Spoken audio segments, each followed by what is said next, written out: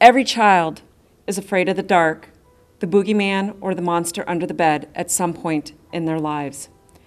As parents, we protect them, love them, show them that the dark is not bad, the boogeyman does not exist, and there are no monsters under the bed. Amara, Sophie, and Sia learned there is a boogeyman, and the monster under the bed hides in even more sinister places. Aaron became the darkness, the boogeyman, and the monster under the bed. River Falls, Wisconsin, July 10th, 2012.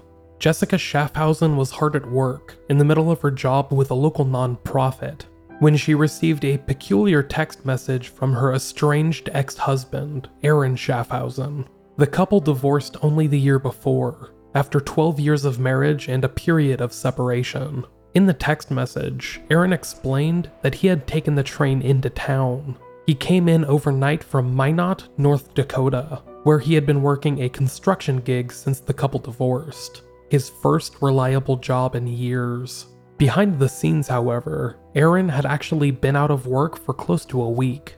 He had been let go from that job, fired for poor attendance. The trip from Minot, North Dakota to River Falls, Wisconsin was close to an 8-hour drive, which was made a couple of hours longer by train. In a following text message, Aaron said that he wanted to see their kids. Their 3 daughters, 11-year-old Amara, 8-year-old Sophie, and 5-year-old Cecilia. Jessica found these messages odd, not only because she expected Aaron to be in the middle of work, but because during the lead up to their divorce, Aaron had disconnected himself not just from Jessica, but also from their children, preferring to channel his energy into countless hours of video games rather than the family. Jessica later explained, quote, "It was almost like he would like to have us and put us on a shelf, and then when he wanted to interact with us, he would take us down and he would play with us." The divorce only made things worse for Aaron's relationship with his children, as he decided to cut them out of his life entirely, refusing to see them or hanging up on them whenever they answered the phone at Jessica's. At best, the relationship he had with his 3 daughters could be described as strained. At worst, it was non-existent.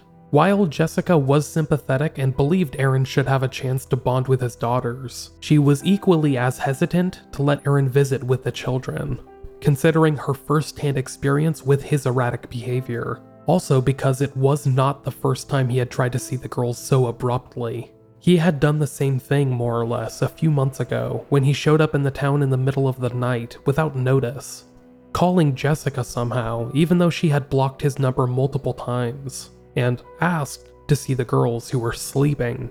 Jessica had found Aaron's timing bizarre and inappropriate. She refused to let him see the children that night, but arranged for him to meet the girls the next day, in public. That visit, Jessica later recalled, actually went okay. Aaron's conduct, from Jessica's perspective, was seemingly improving. He wasn't calling her 30 times a day anymore from different phone numbers, or leaving upsetting, profanity-laced voicemails. He was acting rational, even mature, holding real conversations with her, and keeping his cool when they talked about some of the leftover issues from their marriage. He even stopped insulting her boyfriend through Facebook. It seemed to Jessica that Aaron was finally learning to control his emotions, that he might be in a better place.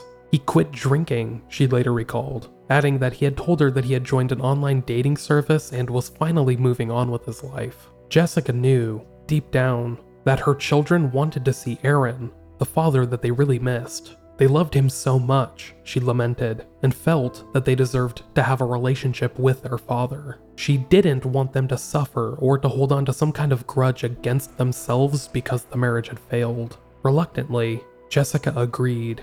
Aaron could see their children, on the condition that he was not around when she came home from work at the nonprofit.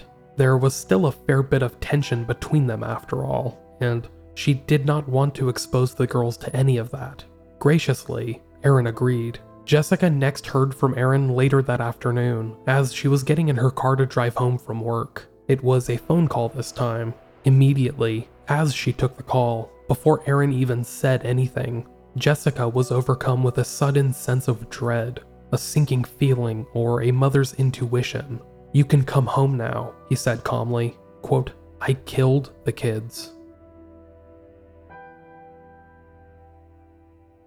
This has been a brief preview for my new podcast, Resolved, which is available now on Patreon. If you would like to hear the rest of the episode, consider heading to patreon.com/unresolvedpod, where you could become a patron and help support this show. All patrons get access to my backlog of bonus mini episodes, as well as commercial-free episodes of other podcasts from Unresolved Productions, including Unresolved and Hoax. New episodes of Resolved will be made available on the 15th of every month, so stay tuned and make sure to check it out if you're interested. Once again, you could find more information at patreon.com/unresolvedpod. Thanks for listening, everybody. Cheers. Brain fog, insomnia, moodiness, weight gain. Maybe you think they're just part of getting older, but MIDI Health understands that for women over 40, they can all connect to menopause. It's at the root of dozens of symptoms we experience, not just hot flashes. MIDI clinicians are menopause experts, offering safe, effective, FDA-approved solutions covered by insurance. 91% of MIDI patients get relief from symptoms within just 2 months. Book your virtual visit today at joinmidi.com. It is Ryan here, and I have a question for you. What do you do when you win?